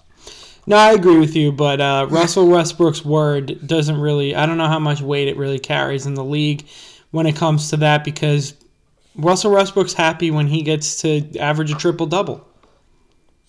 Right, but I mean, Oklahoma City was still enough where Paul George wanted to go there for a bit, and Oladipo was there. I mean, it was enough of something where they were at least a team that some players wanted to go to. The Knicks, I mean, I think that Dolan and I think everybody in the Knicks organization would like to have that luxury because at that point, you are the New York Knicks. You have an advantage over Oklahoma City and Charlotte and Detroit as possible destinations. Yeah, we'll see. If the Brooklyn Nets became a destination, the New York Knicks should absolutely be because the New York Knicks are far more attractive destination than the Brooklyn Nets. And it's not even close. Yeah, you got that there. All right, let's break down some of these future hopeful stars in the NBA. Why don't you give me the mock draft that we're going to go off? Okay, so we're going off CBS's final mock from today. So this was 5 hours ago. By Colin Ward-Henninger, who is the lead NBA draft on CBS Sports. So I'm just going to give you a quick rundown. Let's go with the top three to start in their landing spots, and then I'll get your thoughts on whether they'll actually go to these spots or whether and what you think of the players. Anthony Edwards, number 1 to Minnesota. James Wiseman, number 2 to Golden State. And Onyeka Okongwu, the center out of USC, to Charlotte. Anthony Edwards will lead off with, I like this guy a lot more than a few other people do, I guess. I think that he could very quickly become the best player in Minnesota. This guy is 6'9", but he plays like a 6'5" guard. A lot of people are comping him to Oladipo.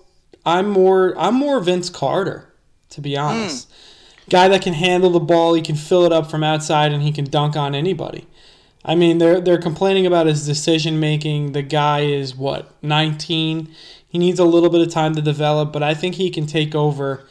I think he's the sure number one pick in my opinion. I think he can take over from Cat as the best player there, and I think he puts him over the top, and he also puts D'Angelo Russell as a distant third player there, but ends up making the team better. And maybe finally Minnesota has their star ever since KG left.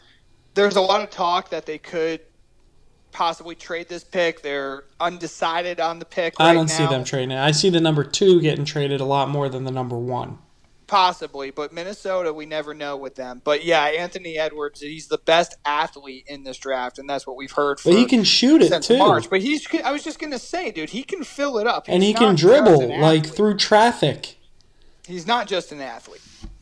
Absolutely. I'm sure there's going to be a lot of lost coverages on defense, a lot of lost assignments. There's going to be a couple of turnovers, but hey, he's 19 years old. Let him grow into it. I think he's going to be one of the best players to come out of this draft. He's a safe number 1, and he's also a very safe number 1 for that Minnesota franchise. Yes, absolutely.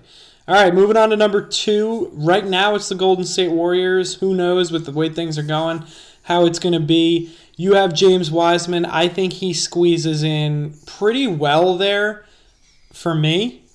The guy is 7'6". He's a true center. He's 7'1". 7'1". Oh, no, I'm talking about his wingspan. I'm sorry. Oh, Still gotcha, true yep. center height at 7'1". Extremely athletic. He can shoot the mid-range jumper. He can post up. I think he'd be incredible in a Steph Curry pick and roll. And covers a lot of things up that Draymond hasn't been able to do well recently on the offensive end. And just with him and Draymond flying around on the defensive end, I think it'd be incredible. You know my thought on centers being the staples or the face of a franchise. But he doesn't have to be, and I agree with you. I'm coming around to that, but I think. Cut me off, man! You're not letting me finish my point. Sorry to interrupt. He gets to go there, and he's immediately like the 5th best player on the team. And what he will do defensively and athletically for that team, this is the only pick to me that if Golden State makes it, I could see them keeping this pick. Because he's the one guy that they would need, right? Yeah, and I think this guy can turn into a future all-star. I think his jump shot is good enough to where he's probably going to be able to stretch it out to 3 within the years to come. So not only can he be a rim runner, a pick-and-roll guy, but he can pick and pop as well. I'm really high on him, and I know we've only seen him in a few, what did he play, like 4 games for Memphis? But for Memphis, yeah. Still, I think him and Draymond Green make that team so versatile that they catapult themselves right back into a top 5 contender.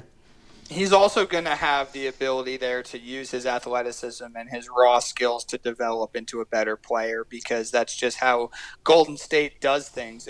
If they worked themselves into the number 2 pick that allows them to get James Wiseman, you're looking at a guy who in a couple years we're talking about one of the best young centers in the game, and it's going to be because of the product of that team that allows him to be that way. Absolutely. All right, number 3. I don't remember who number 3 is. So this was kind of a surprise pick to me. I was expecting to see LaMelo here, but it's Onyeka Okongwu, the freshman center out of USC. And what team is making this pick? That's more what I meant. This is the Charlotte Hornets at number 3. Well, Charlotte's doing okay at the guard position. They're not all stars, but Terry Rozier, as well as the most improved player. Did he win most improved player, Graham? Devontae Graham, I'm not sure. Whatever, he was up there. I think he's going to do well in the pick and roll. He works really hard. He can block shots, and he's got great footwork and good hands, and that's all that matters to me. People are competent to Bam Adebayo. That's a once-in-a-generation player. Let's pump the brakes on that. If you can get a Paul Millsap-type player, I think that'd be great for you. Rim protector and really good defender. That's something that Charlotte desperately needs. And listen, he has been flying up draft boards. He's the second-ranked center, obviously, behind Wiseman. So we never know what Charlotte's going to do. This pick has also been talked about being flipped. I think pretty much every pick in the top 7 has been. But I was interested to see him come up here, but it makes sense if he projects to being a really well-rounded big man, something they don't have there. This is a pretty easy pick to me. Yeah, I like this pick. I think a big man with this type of ability, even if he doesn't pan out to be an all-star, he's going to be a starter for a long time in the NBA. All right, let's move on to the next pick, the number 4 pick. This one is going to be interesting as well as controversial. Who has number 4 out of the teams? The Chicago Bulls, and this draft has them selecting LaMelo. Talk about not enough basketballs. They must be looking to move Zach LaVine. They may be wanting to move the, what was the point guard? Kobe White as well. This guy, he's 6'7" with a 6'10" wingspan at point guard. He can really handle the ball. Shot is a little weird. I don't know what LeVar was doing when he taught his kids how to shoot. Maybe he just said, hey, it goes in. But it's a slow release. Questioning the best basketball player of all time? Well, I don't know. Hey, maybe his kid kid would beat Jordan one-on-one. Maybe listen. If the Bulls take him, maybe he'll become the greatest Bull of all time. His kid.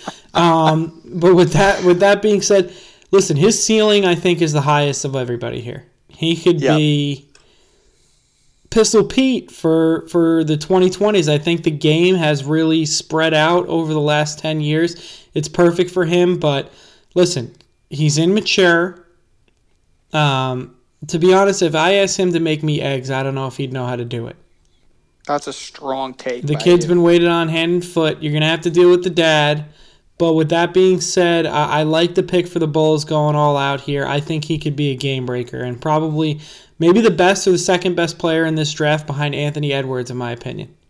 I would be surprised if he fell to 4. To me, he has a top 3 pick written all over him, particularly with Charlotte. I know we talked about how heavy they are on guards, but I just don't know. None of them could be as good as this LaMelo. Guy.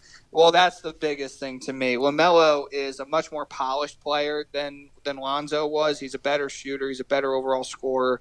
I think he's actually Lonzo gets a bad rap, though. That's the thing. I'm not saying Lonzo's bad. I'm saying I like LaMelo coming out of college better than I like Lonzo coming out of college. Well, I mean, what college did LaMelo go to college? I was going to say, what school did he go to? I meant heading into the draft. I mean, he actually got to play professional over in Australia. But, yeah, I think he is probably up there with Edwards as the safest pick in this draft. Like, I can't see him having a bad career. Okay, interesting. I could. Okay. Yeah, I could see it going the complete other way, but listen, I think the ceiling is probably the highest, if not the second highest behind Edwards. I don't see him slipping past 3 either. Let's move on to your number 5 pick. Who's the team? What's the player? So this mock has Deni Avdija out of Tel Aviv in Israel, selected by the Cleveland Cavaliers. I don't like the wingspan being the same as the height. Makes me a little nervous, but I mean this guy can make plays. I've watched a few highlights. He looks like a tough player, and he can shoot it. He can shoot it, and he is a top-tier passer. There's evaluators that have said that he's the best passer in this draft. Ooh, better than LaMelo, huh? Better than LaMelo, he's also a good on-ball defender, which is interesting. Mm-hmm. Who's taking him again? Cleveland. Yeah, Cleveland needs a guy who can do it all. So I don't mind that pick for them. No, I think he's probably outside of the top 3. He's probably the guy I like the most, just as pure player. There's just a lot about his game that I really like. I would love him for the Knicks, honestly. I think he would be the best player that the Knicks could get. But he like you said, I mean, when you're Cleveland, you're picking fifth. You need somebody that can do everything, and that's what this kid can do. And he's The not Knicks gonna could be have him roadblock. too. I mean, this is the most wide open draft that I've seen in a long time because I'm looking at a different mock and it is all over the place, man. Oh, it is all over the place. I don't see him falling to 8, but you never know. You never know. Yes, you do. All right, number 7 or number 6. I'm sorry. Who do we have? It's all good. Tyrese Halliburton, the point guard out of Iowa State, is going to the Atlanta Hawks at 6. And if this is the case, they're just going to go guard heavy. You got Trae Young, you've got Halliburton, and that could be your backcourt for the next 6-7 years. The player's fun. Sophomore, a little bit older, but that doesn't bother me as much as it bothers other people. Got a good wingspan on him. Strong player. He played well in the clutch for the few games of Iowa State that I watched. Back in my college basketball days, it feels like years ago. Jesus Christ. It really does, man. I don't know. I don't like the pick for Atlanta, but I like the player. If that makes sense. No, it makes plenty of sense. I actually agree with you on that. I think he's a tremendous player. I think he's a really good overall point guard, but I don't really know why Atlanta would use their pick on him here. The only reason I could justify that is because they need to cover up for Trae Young defensively, and he is a great on-ball defender. Yep. And again, he's happy to play off the ball too, and he's able to shoot. So Trae Young can milk the clock a lot, and he could feel confident passing to Halliburton, knowing he's going to be able to make the shot. Yes. All right. Who's next? Number 6. Number 7, we're actually at, my friend. We're 7? I'm getting my now, numbers wrong. That's quite all right. Killian Hayes out of France looks to be selected by the Detroit Pistons, according to the CBS Remark.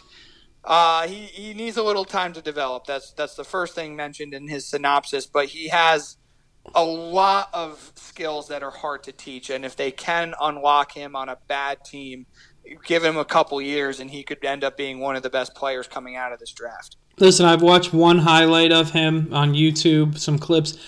He was taking a dump on a lot of grown men, which obviously I love to see. I'm not going to say he's Luka. But hey, I mean, he's a left-hander. That's always fun. Kind of gives people a second. Gives him an extra second on his jump shot. He can make plays, and he can shoot it, which I think is the most important thing coming out of the draft, are guys that are already ready to knock down threes. I think this is a good pick. I like Killian Hayes. I think he might be a future All-Star. Yeah, and again, I think in this mock, he's going to a really good situation where he's going to have time to develop, and he's not going to have the pressure on him of trying to be great. Let him go through his growing pains. Let him, show off his raw skills and see what he ends up being. I'm with you, man. There's a lot about this prospect I like. And now let's go to number 8, which is your New York Knickerbockers, who we argued about before. And if this draft goes this way, I think you have to be absolutely ecstatic, because this draft has you guys taking Obi Toppin out of Dayton. And what I love about Obi Toppin, before I get your thoughts, obviously, because you're the Knicks guy here, Obi Toppin is just such a well-rounded, damn good basketball player who's already NBA ready, but will only get better, in my opinion.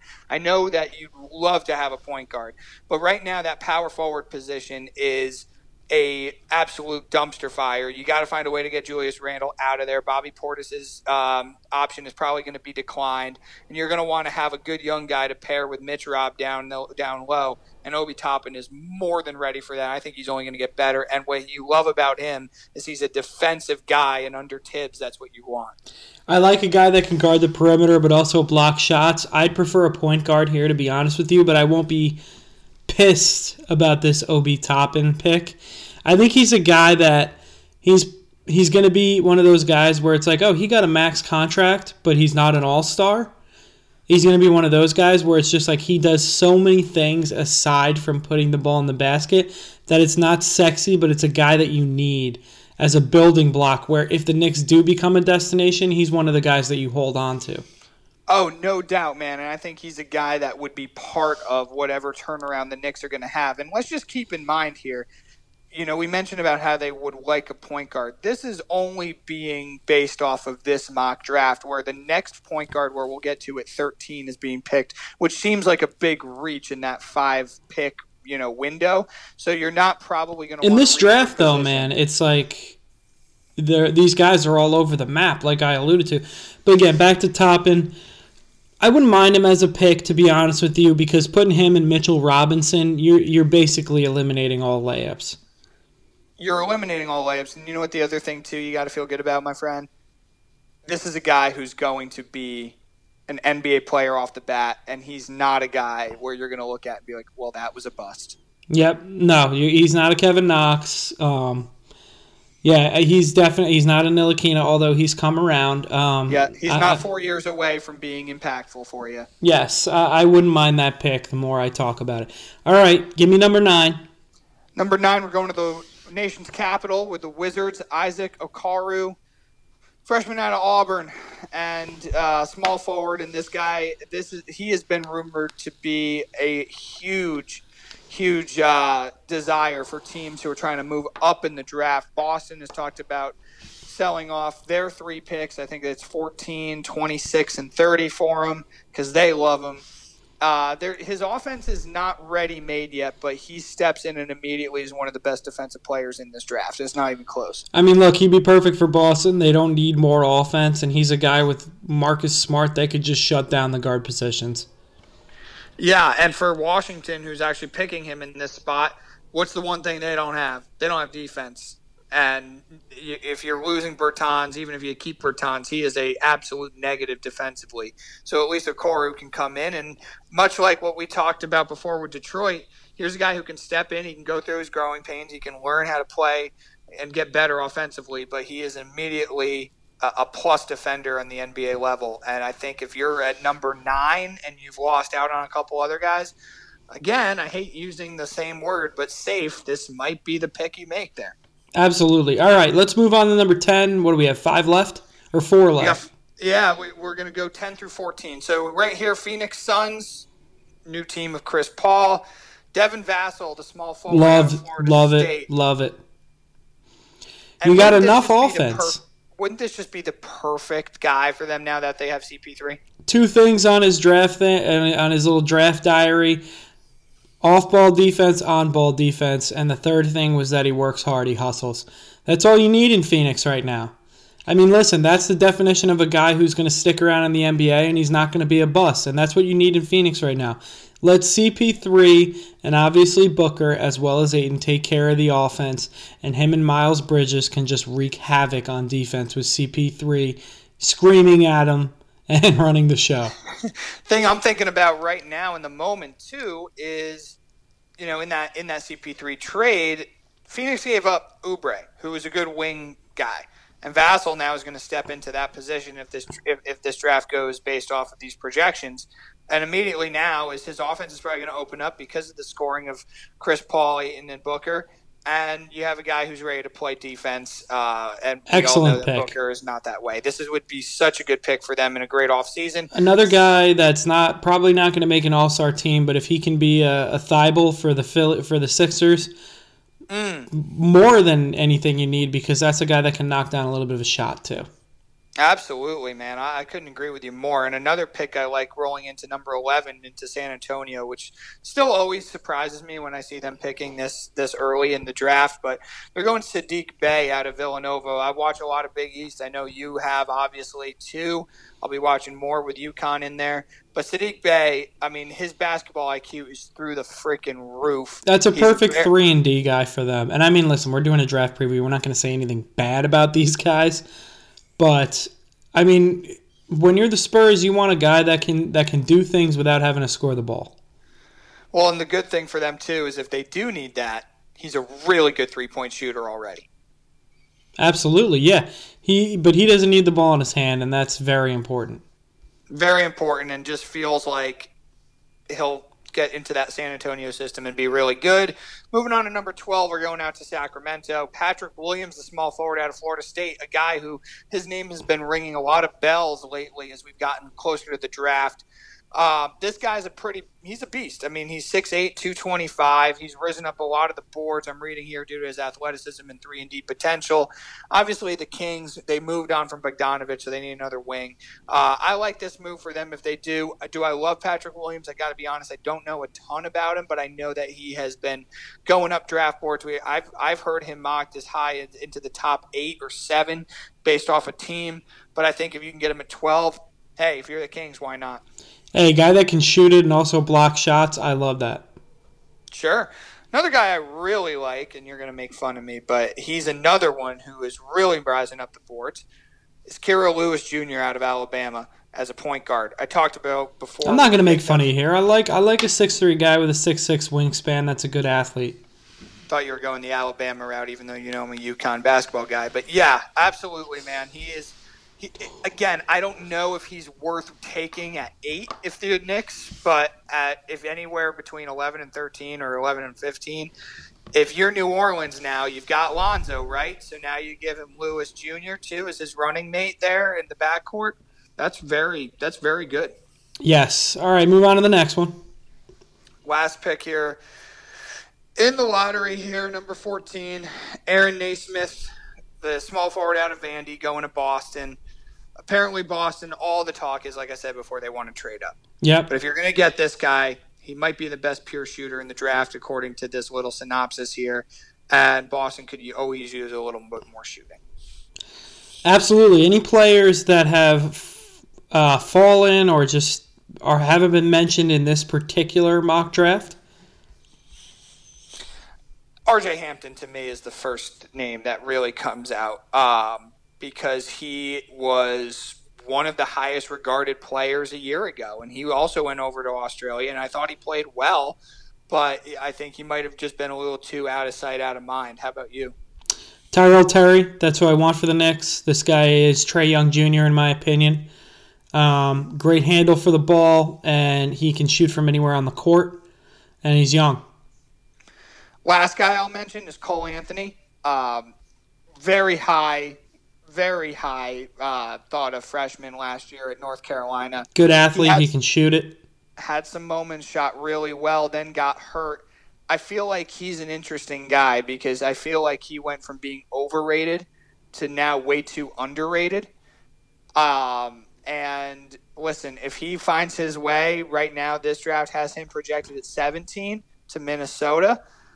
Now they get another shooter in that backcourt. That would be a really good draft for the Wolves if they can get Edwards and then get Anthony in the same first round. Absolutely. Another guy I got is Jalen Smith out of Maryland. I remember him in the tournament 2 years ago. That's a big man that's athletic, and he's as well coordinated. He can block shots, but he can also shoot it. He made a big shot for Maryland. He can play in the big moments. He can grab some rebounds. I think a team from 10 to 15 should definitely look at him. Another guy where I think, honestly, you mentioned RJ Hampton, so I don't have to bring him up. I think he's going to be a true game breaker. Another guy I want to talk about is Josh Green from Arizona. He's a freshman, 6'6" with a 6'10" wingspan. Perfect 3-and-D guy. I think he's going to be really good on the ball defensively.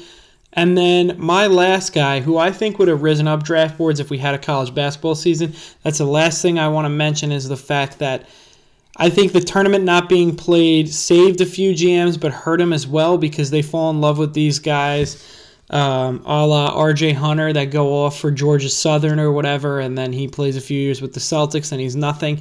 But a couple guys that might have fallen is one that I have here is Nico Manning out of Arizona. Okay. Fellow Ginger, by the way, Sean. So hey, I always like my fellow Gingers. Incredible playmaker. He's skinny, but he's 6'3", so he can definitely. He's not going to get out-heighted, but he's not that strong. But he can really make plays and he can shoot it. So that's another guy where if the Knicks could get him later, I wouldn't mind that pick because I believe they have a later pick coming on the back end. They do. I'm looking right now. At the Mavericks exact pick. Number for you. 27 right now. Yeah, that's another guy that I like as well. But yeah, that pretty much wraps it up. We're not going to be able to name everybody, but hey, I think we did a good job. I think we did a good job. We obviously had we had our references and our resources out for us. One more guy, can I get in there? I want to give Please. give a center, and I want to give a senior as well. This guy had lottery talent, but he got hurt a lot at Gonzaga. Killian Tilly. Okay. Feels like he's been in our lives for a little bit. He could do everything. I mean, he can make plays. He can play defense on or off the ball. Off ball defense is what is highlighted here, and he can shoot it. 6'10" with I don't like wingspan being the same, but I think this is a guy that can definitely make an impact in the NBA.